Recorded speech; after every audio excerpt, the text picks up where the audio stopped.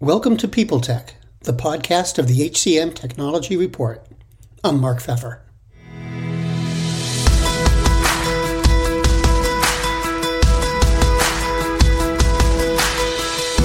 My guest today is Sarah Piker, the CEO of Orion Talent.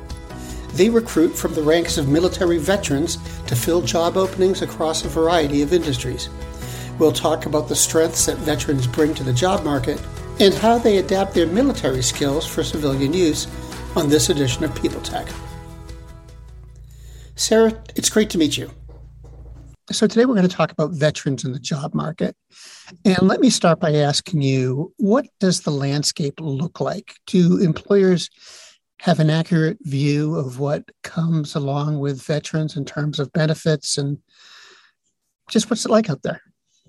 Yeah, so it's an interesting question because I think there's a bit of a divide. Some companies really understand the value of veteran talent and the skills that veterans bring to the workforce, where others there's some confusion and maybe some misunderstanding of what veterans bring. Because I think some of the misconceptions out there are that veterans are rigid, they give and take direction and orders, but they're not free thinkers, and they're not great at thinking outside of the box.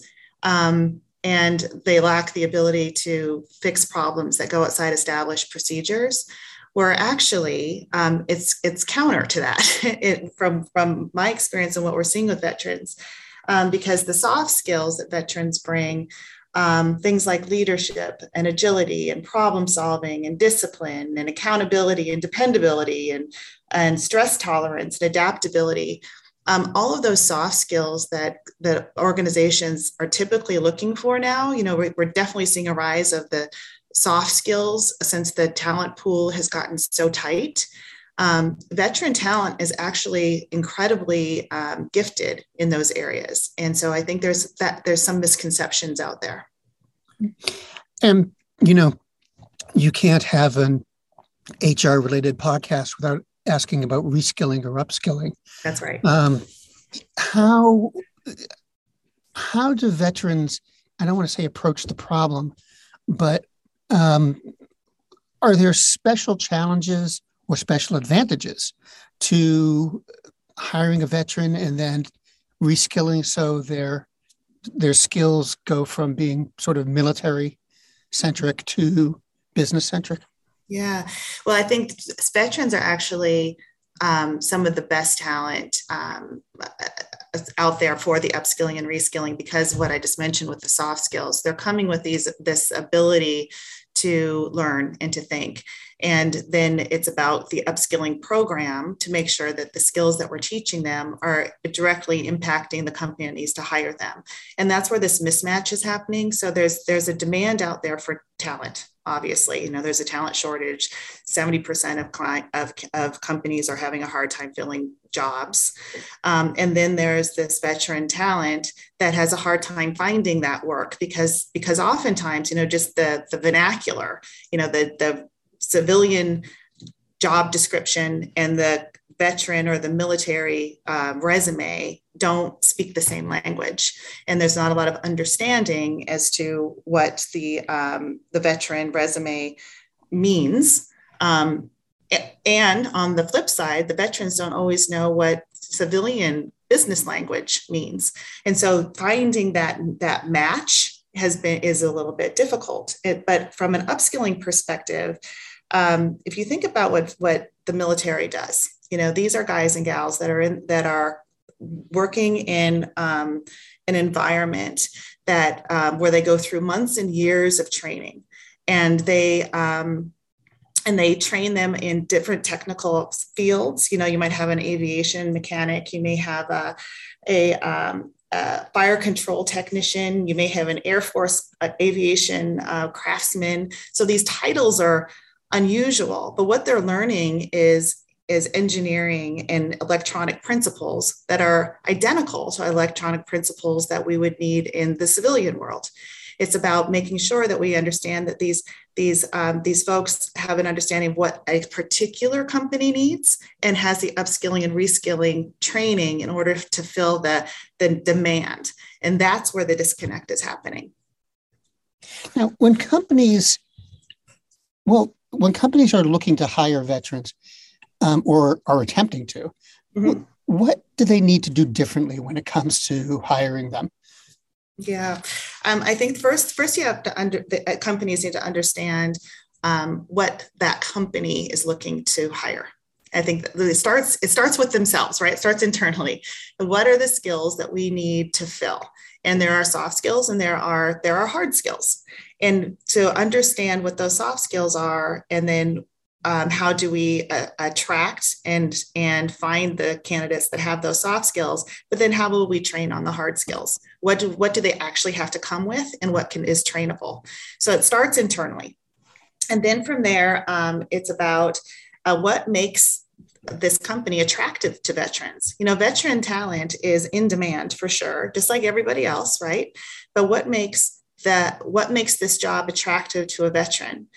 Does this company really believe in diversity and inclusion and have programs that will allow veterans to thrive and succeed, just as any other underrepresented class of people? That is exactly the same.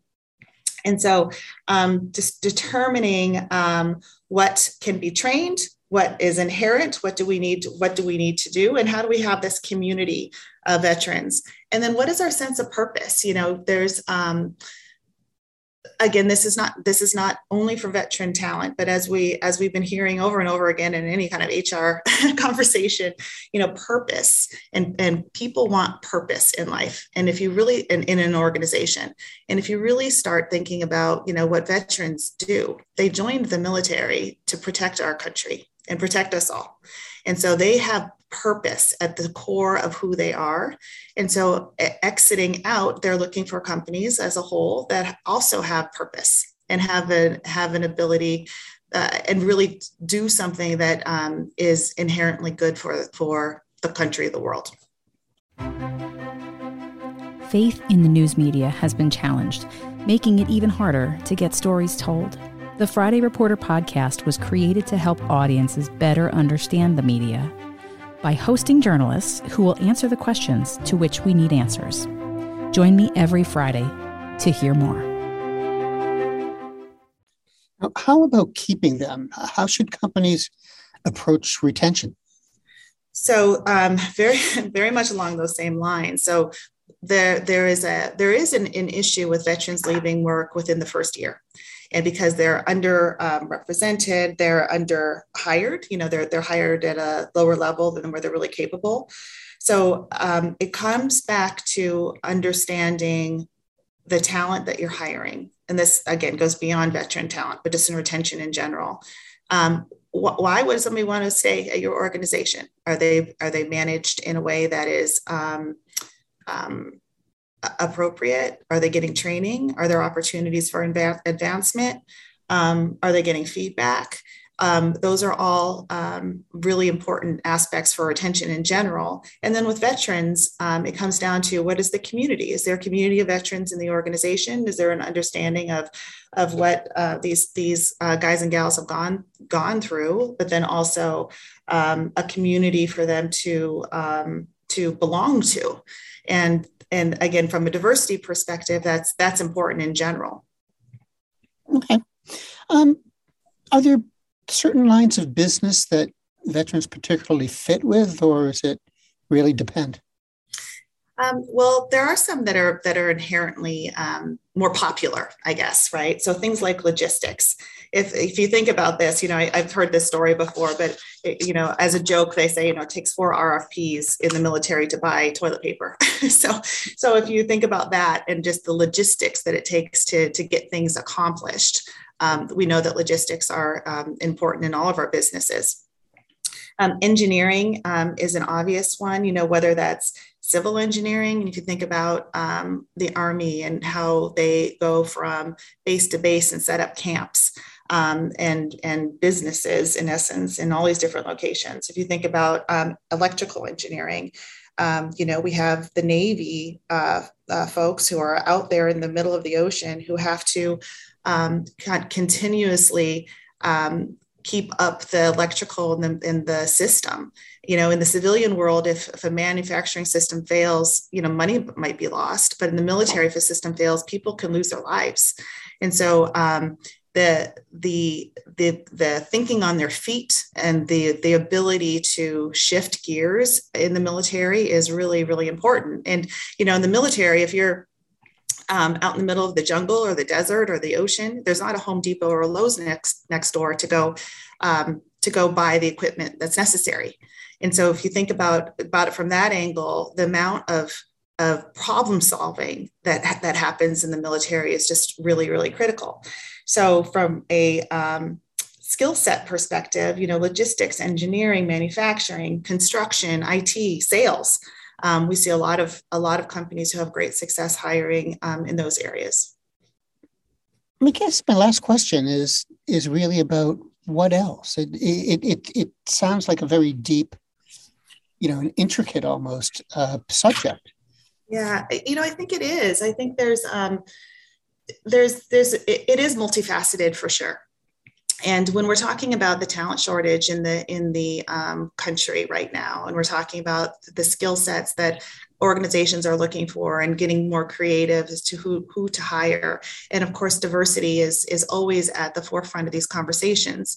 There's obviously the military is 30 to 40% racially diverse, just as is. So there's that.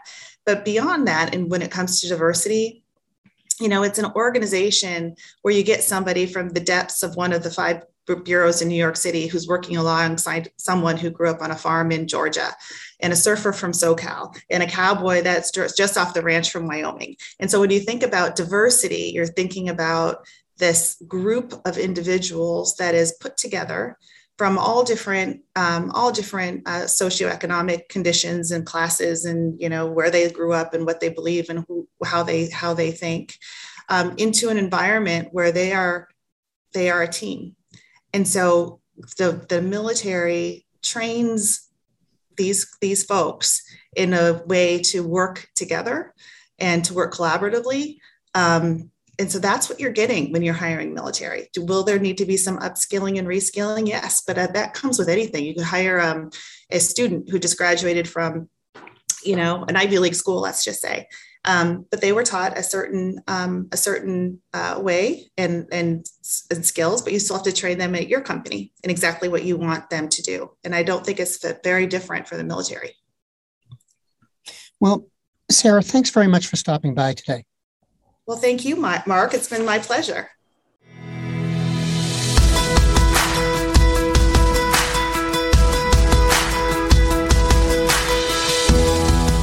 My guest today has been Sarah Piker, the CEO of Orion Talent. And this has been People Tech, the podcast of the HCM Technology Report. We're a publication of Recruiting Daily. We're also a part of Evergreen Podcasts. To see all of their programs, visit www.evergreenpodcasts.com. And to keep up with HR technology, visit the HCM Technology Report every day. We're the most trusted source of news in the HR tech industry. Find us at www.hcmtechnologyreport.com. I'm Mark Pfeffer.